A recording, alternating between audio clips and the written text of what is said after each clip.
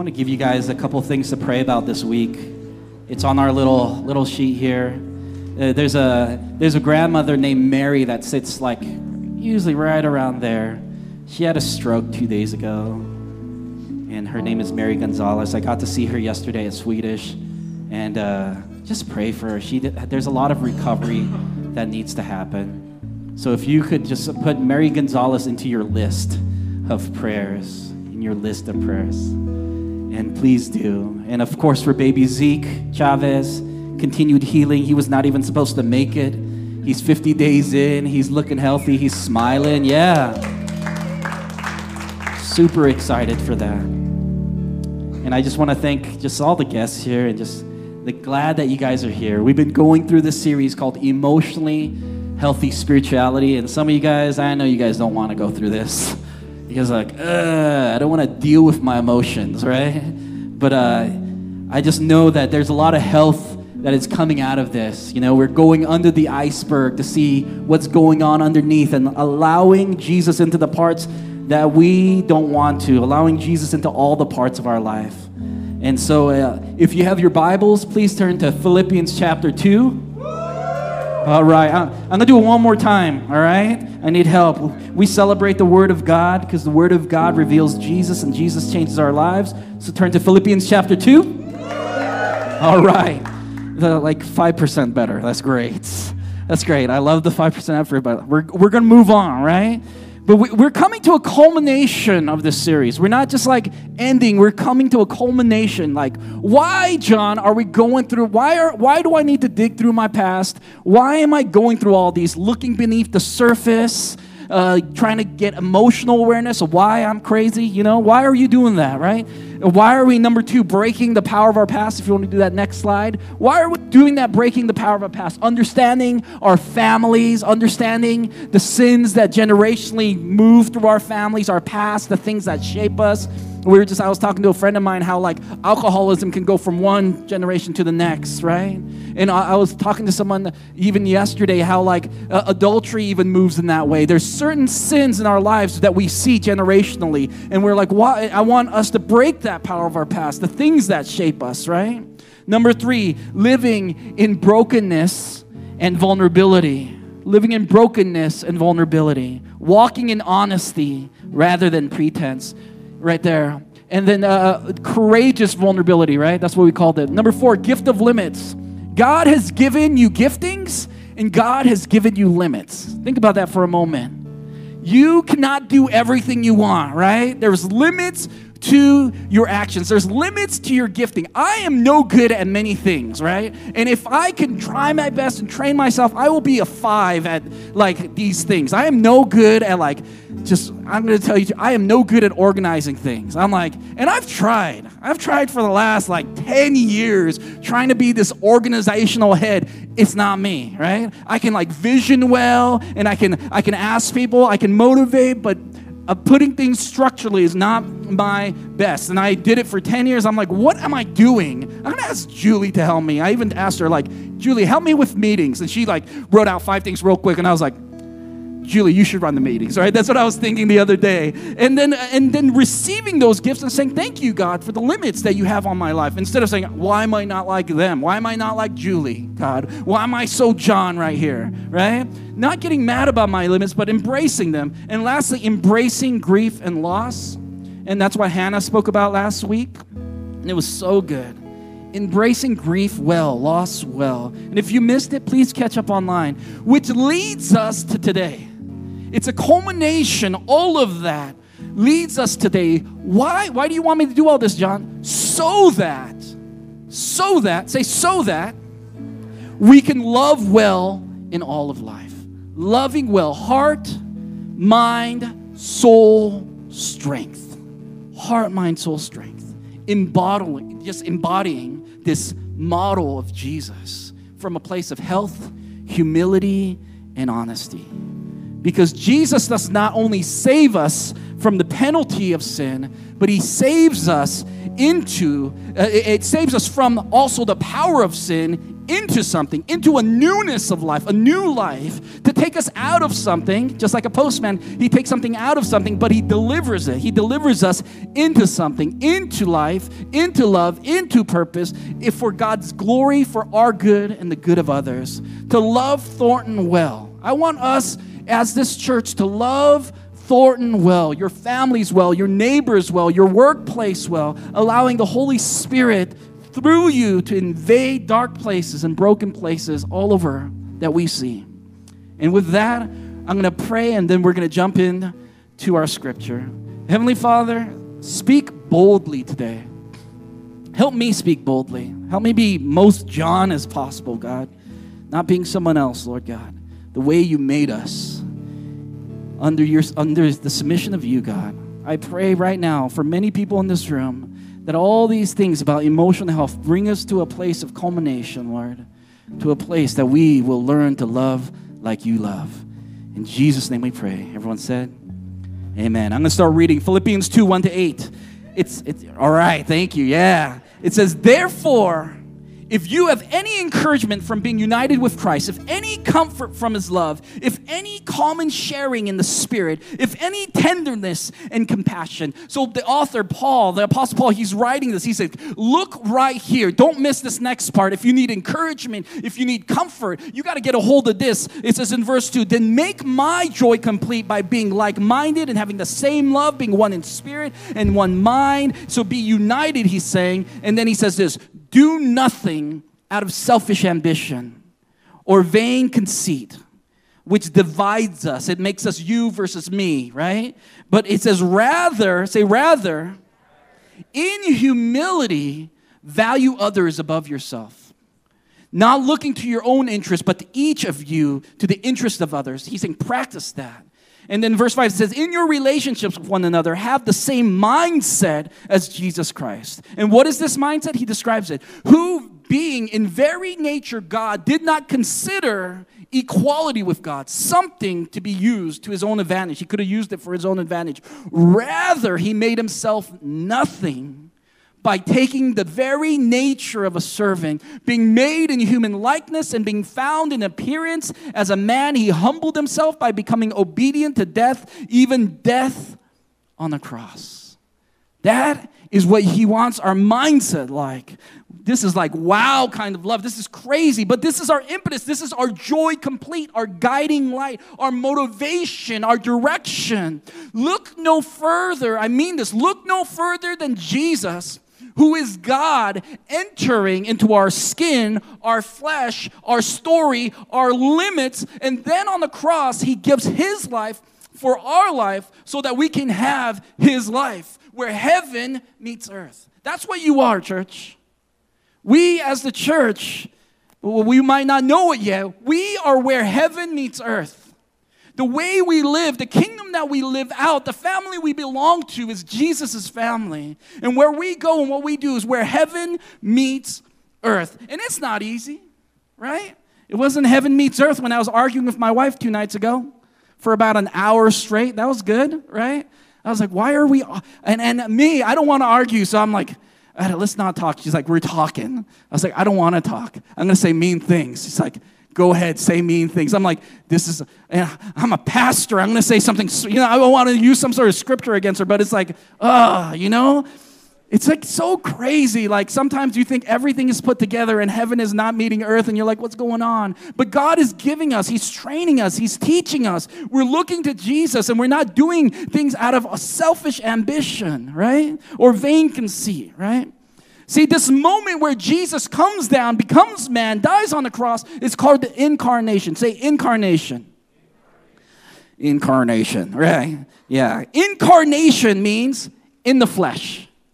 In the flesh. Who likes prime rib around here? Anyone like prime rib? Right? Yeah. I love meat. Anyone else prime rib? Yeah, all over the place. Like, I really love prime rib. And the word I think about when I think about incarnation is carne asada. I don't know about you. I think about food. And I know I shouldn't think about Jesus when I'm thinking about food, but it means in the flesh. But the word carne, from carne asada, is just like incarnation. It means meat. So Jesus is in the meat, right?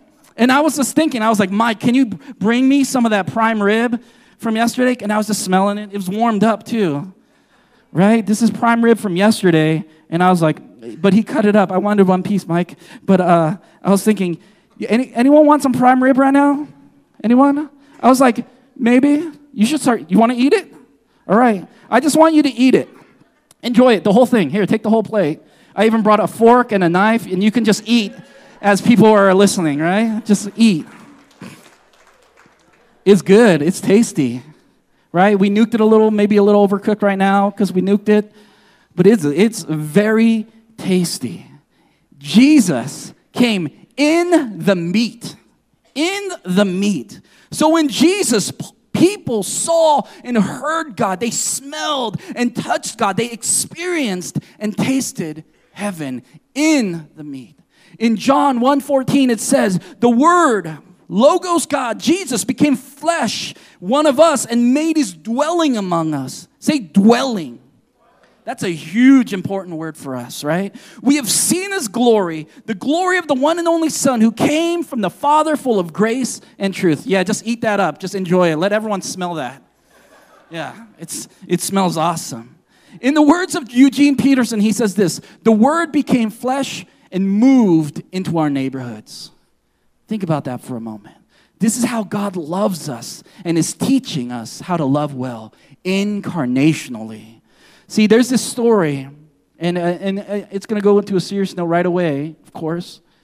But I'm going to read you a story out of this book called The Emotionally Healthy Church. And he writes about Martin Luther King. The year is 1963. Just think about it in your mind's eye. The city is Birmingham. It's a vastly segregated place. Pastor Martin Luther King Jr. arrives as he leads a peaceful demonstration against racial injustice. The city sheriff, however, secures a court injunction and makes it this march that he's coming to, this perfectly legal march. Somehow he makes it illegal in Birmingham. So on this day, Martin Luther King, he knows the cost, that if he marches, he's going to be sent to jail, but he does it anyway. And while he's in jail, he's been sent to jail, and you see this picture, and it's his mugshot right there. And while he's in jail, he's given the Birmingham News, the newspaper. And the newspaper contains letters addressed to him from 8 pastors and a rabbi. They argue with Pastor King, and he says, you should have been more patient, they said, with the situation at hand. And so he responded, which we know today in American literature as a letter from Birmingham jail. And I want to read you a part of this. And I actually can't make it through without crying. It's already messing me up. But this is what he writes to them. I guess it's easy for those who have never felt the stinging darts of segregation to say, wait. But when you have seen vicious mobs lynch your mothers and fathers at will and drown your sisters and brothers at whim, when you have seen a hate-filled policeman curse, kick, brutalize, and even kick your black brothers and sisters with impunity, when you see the vast majority of your 20 million Negro brothers smothered in an airtight cage of poverty in the midst of an affluent society, when you suddenly find your tongue twisted and your speech stammering as you seek to explain to your 6-year-old daughter why she can't go to a public amusement park that has just been advertised on TV, and see her tears welling up in her eyes when she is told that Funtown is closed to colored children, and see the depressing clouds of inferiority begin to form in her little mental sky, and see her begin to distort her little personality by unconsciously developing a bitterness towards white people. When you take a cross-country drive and find it necessary to sleep night after night in an uncomfortable corners of your car because no motel will accept you.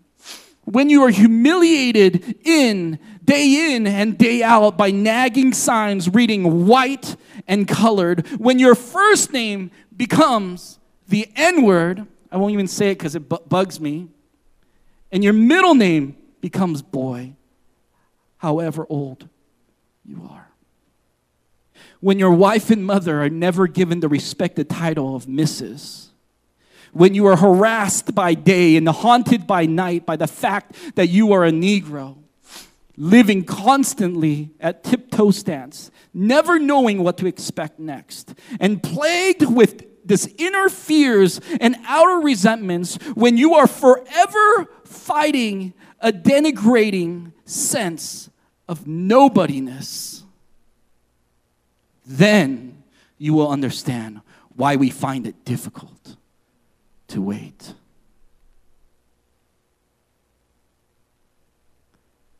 Dr. King wanted those religious leaders of that city to take their shoes off just for one moment and truly walk in the shoes of an African American that day. In other words, incarnation. Incarnation. We cannot love well until we're willing to come out of our literal physical comforts to meet people where they are, to incarnate. See, Jesus teaches us that incarnation is our model to love well. And incarnational love is the greatest command and the primary role of the church. I believe this. In John 13:34 and 35, Jesus writes, he tells us, he speaks, "A new command I give you, love one another." Love one another. And that sounds doable. I can love people, right? I can love people. I can be nice. I can take care of people, right? When I can take care of people when I can. I can be good people. But look how he qualifies love. He says, "Love one another as I have loved you." That's how he qualifies it. Now, that's a whole different kind of love, isn't it? I can be loving, but when Jesus says, "Love one another as I have loved you," that's a whole nother level of loving. It's sacrificial love that costs us personally, a love that is uncomfortable. Love one another as I have loved you. So you must love one another. It finishes, "By this," say, "by this." It says, "By this, everyone will know that you are my disciples if you love one another." Everyone, everywhere will know that you are mine, my disciples, my family, my followers, my students, not by knowing all the right things or passionately worshiping, which are good things, or perfect theology, or wearing enough Christian swag like I'm doing today, right? But by our love for each other right here. Listen, contrary to what many might think, love is not a feeling. It's not a feeling. We love when we don't feel it. It's hard to love people when we don't like them, isn't it true? But we don't like people mostly because they're not like us. Think about this for a moment. It's easy to love people like us, right? And and it's easy to connect to people like us. It's just true. We're connected by commonality. You love fashion, I love fashion, right? You love like Post Malone, I like Post Malone, right?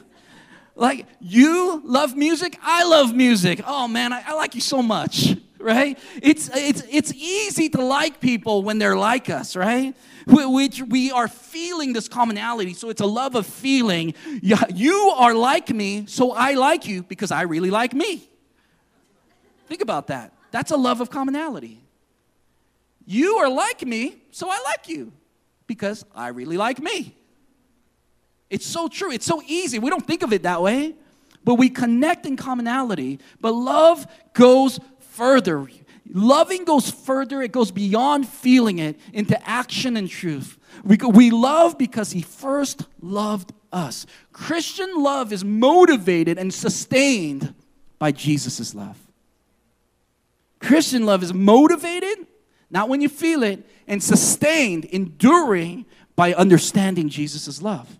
Also, love is not a feeling. So love is also not tolerance. We've been taught if you disagree with someone, you hate them.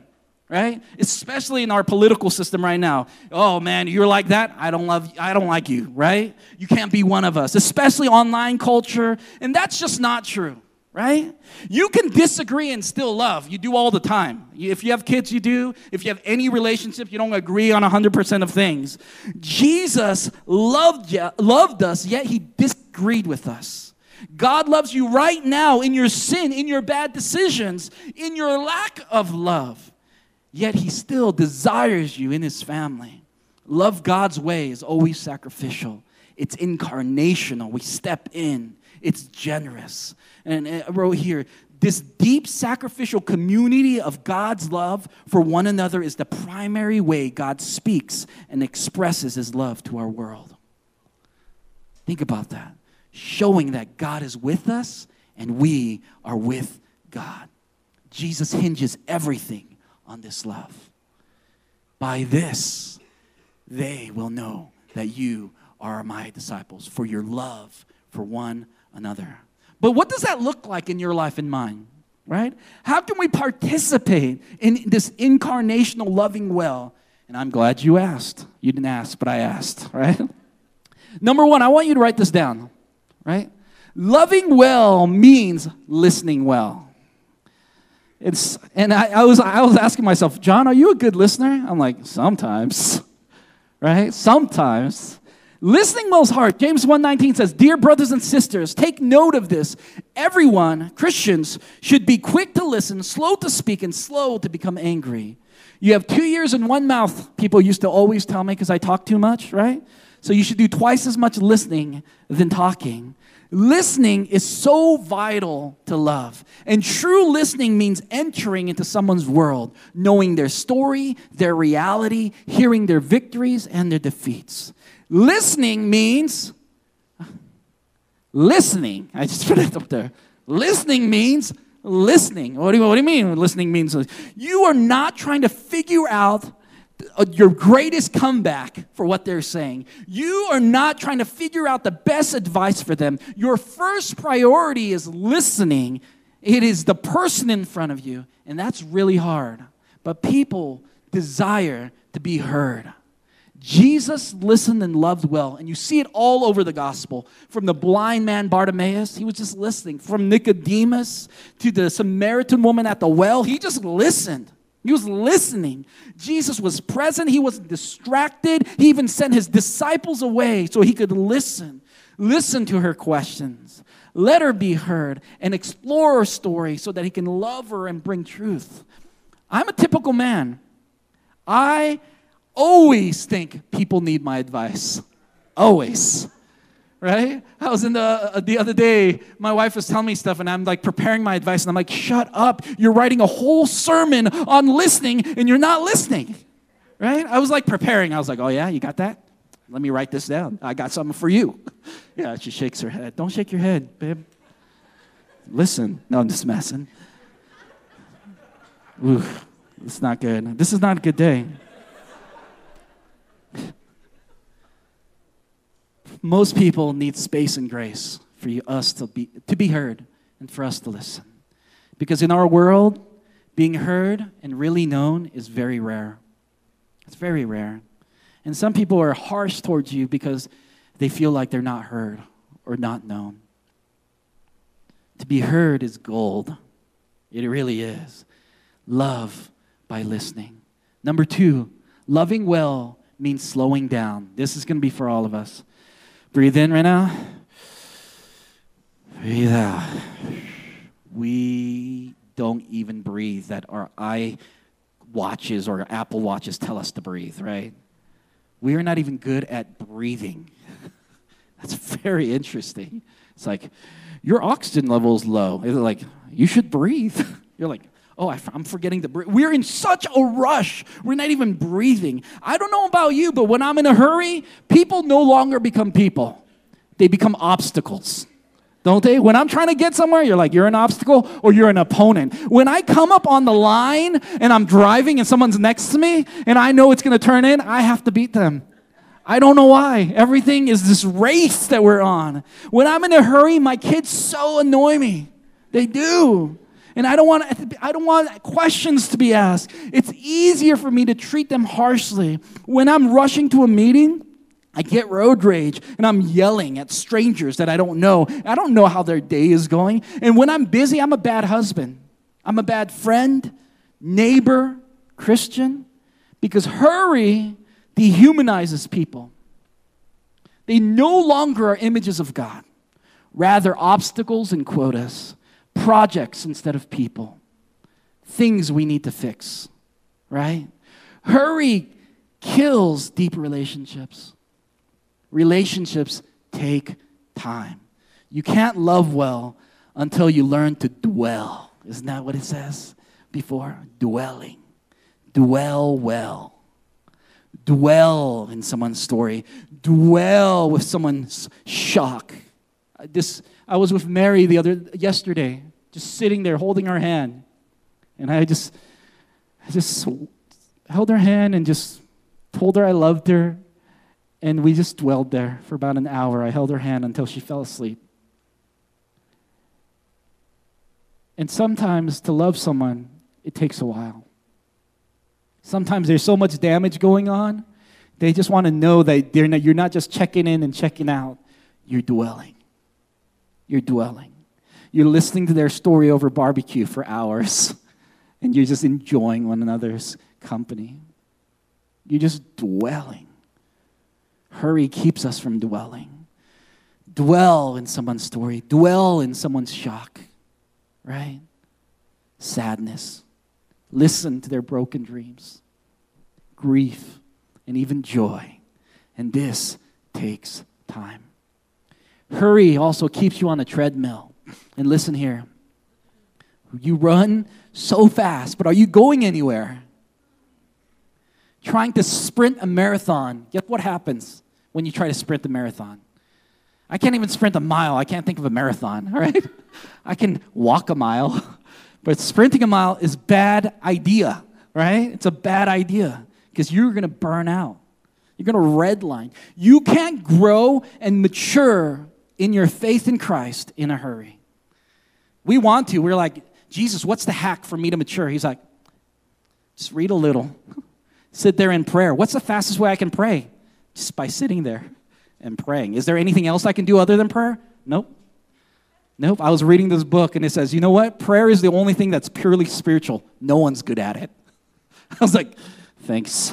Thanks for writing that, right? Because prayer is always hard because it's spiritual. It's the one thing that you have no skills in. You're coming and you're just waiting with God and you're having this conversation and you're asking and you're just being, dwelling. And that's what God asks for us because he's like, you think you need a certain skill. I just want you to stay here with me. Pray with me. Some of us feel this today. Pete Scazzaro, this writer of this book, he writes, sadly, like so many people in our churches, I was stuck. I was a Christian for 22 years, but instead of being a 22-year-old Christian, I was a 1-year-old Christian 22 times. I just kept doing the same thing over and over again. I call that arrested development, right? Hurry keeps us arrested. It does, right?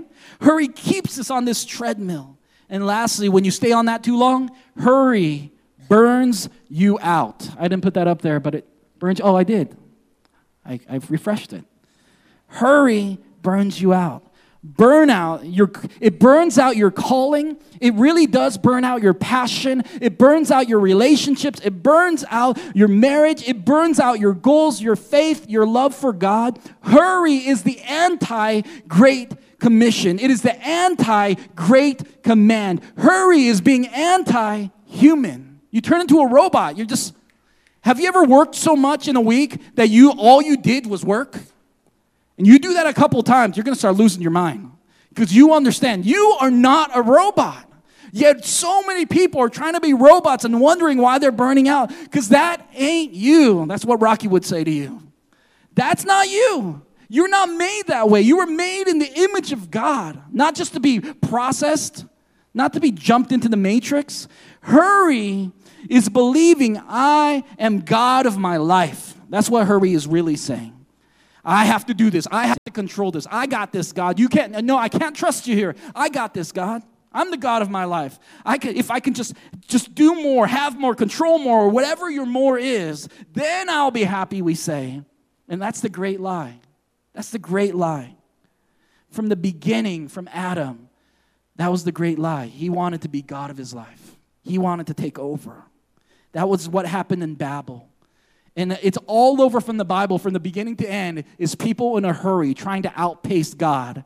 Abraham outpace God. Moses tries to outpace God and then gets stuck in the wilderness. Abraham has Ishmael, right? All throughout the Bible, just look, everyone is trying to outpace God, and God's like, can't do it. I won't let you. Can we slow down and walk and talk and dwell and run at a pace that God has us so that we don't burn out? Because when we're running in a hurry, we get deflated, we're incomplete, we're hardened, and we're numb. When you are starting to feel numb, there's stuff going on. There's stuff going on that you got to check back in. And as we close today, I know we live in a world of hurry, and it's not easy to slow down. I understand. It's not easy to slow down because everyone else is in a hurry. You're like, should I be in a hurry? Because they're in a hurry. But we gotta break normal. Normal is not working. Depression is skyrocketing. Suicide is skyrocketing. All these things that we think are making us happy are not making us happy. We're following God in the same rhythm as our culture, and it doesn't work that way. Our story, you can't listen to someone's story in fast pace. I'm horrible. I read book or I listen to books at 2 speed, right? I'm like, and it's probably about a book about slowing down, right? It's like, you really have to slow down. It's like, blah, blah, blah. You know, I'm just like, oh, yeah, I really do have to slow down, right? I'm like, I'm insane. And I'm like, John, listen to it slow at 1 speed, and I hate it. I'm like, why do you talk so slow? It's because that's how I talk, right? That's how they talk. You ever in a conversation with someone, and you're like, go, Ricardo, right? It's because we are so in a rush. We can't even dwell with someone for a moment. Have you ever felt that with your kids? They have this long story, and they add everything to the story, and you're like... And you know what's so crazy? When someone taught me a long time ago, and I share with you, if you want to know what's going on in your children's life or in anyone's life, sit with them for about 15 to 30 minutes. Let them talk, and they'll start just opening up. That's what I do with my children. I give them at least 15 minutes because they won't want to talk to me up front. They're too cool for school, right? But after 15 minutes, you're like, you know, this kid's really bugging me, or I'm really dealing with this. It is only when you slow down and jump into their story can you get the full story. Hurry kills that sort of relationship. And as we close, let us be reminded, I'm going to read it over you. I'm going to read this text over you. Jesus, who being God, very nature God, did not consider equality with God something to be grasped. Rather, he made himself nothing by taking the very nature of a servant. Being made in human likeness, he humbled himself by becoming obedient to death, even death on a cross. Jesus, who is God, humbled himself. I think about that quite a bit. He stepped into our shoes and he gave his life for us. We serve a God who chooses to serve us, a self-giving love. And how shall we respond to that incarnational love? I pray that we step out. Let us choose to step out of our place of position and comfort and posture ourselves like Jesus in humility and unhurried grace. Unhurried grace. Not a time limit of grace. You have this much time with me. Not a time limit of grace, but unhurried grace. Incarnational living is to love well. And when if we have received the grace of God, we give that same love by grace. Not by likeness feeling, not by earning it. Christian love is always tied back to Jesus. Church, Hill City, friends, love well. Love well. But what you need to know is that Jesus loves you. I read that that scripture of incarnation because he stepped into our world so he could understand what we were going through and show us and love us well. He stepped into our shoes. He loves you. He loves you. Tell your neighbor, Jesus loves you. If you don't believe in Jesus, say, I think Jesus loves you, you know? Right? There's some people, we're still in the midst of things. But I'm telling you, Jesus loves you. He loves you. He loves you. And if we can grasp onto that and really enter in and dwell with him, we will also begin to love well. Let's pray. Let's just bow our heads for a moment.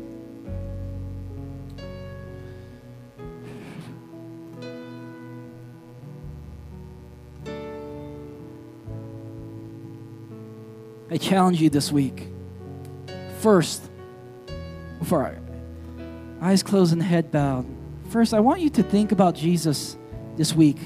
Look at Jesus looking back at you with love.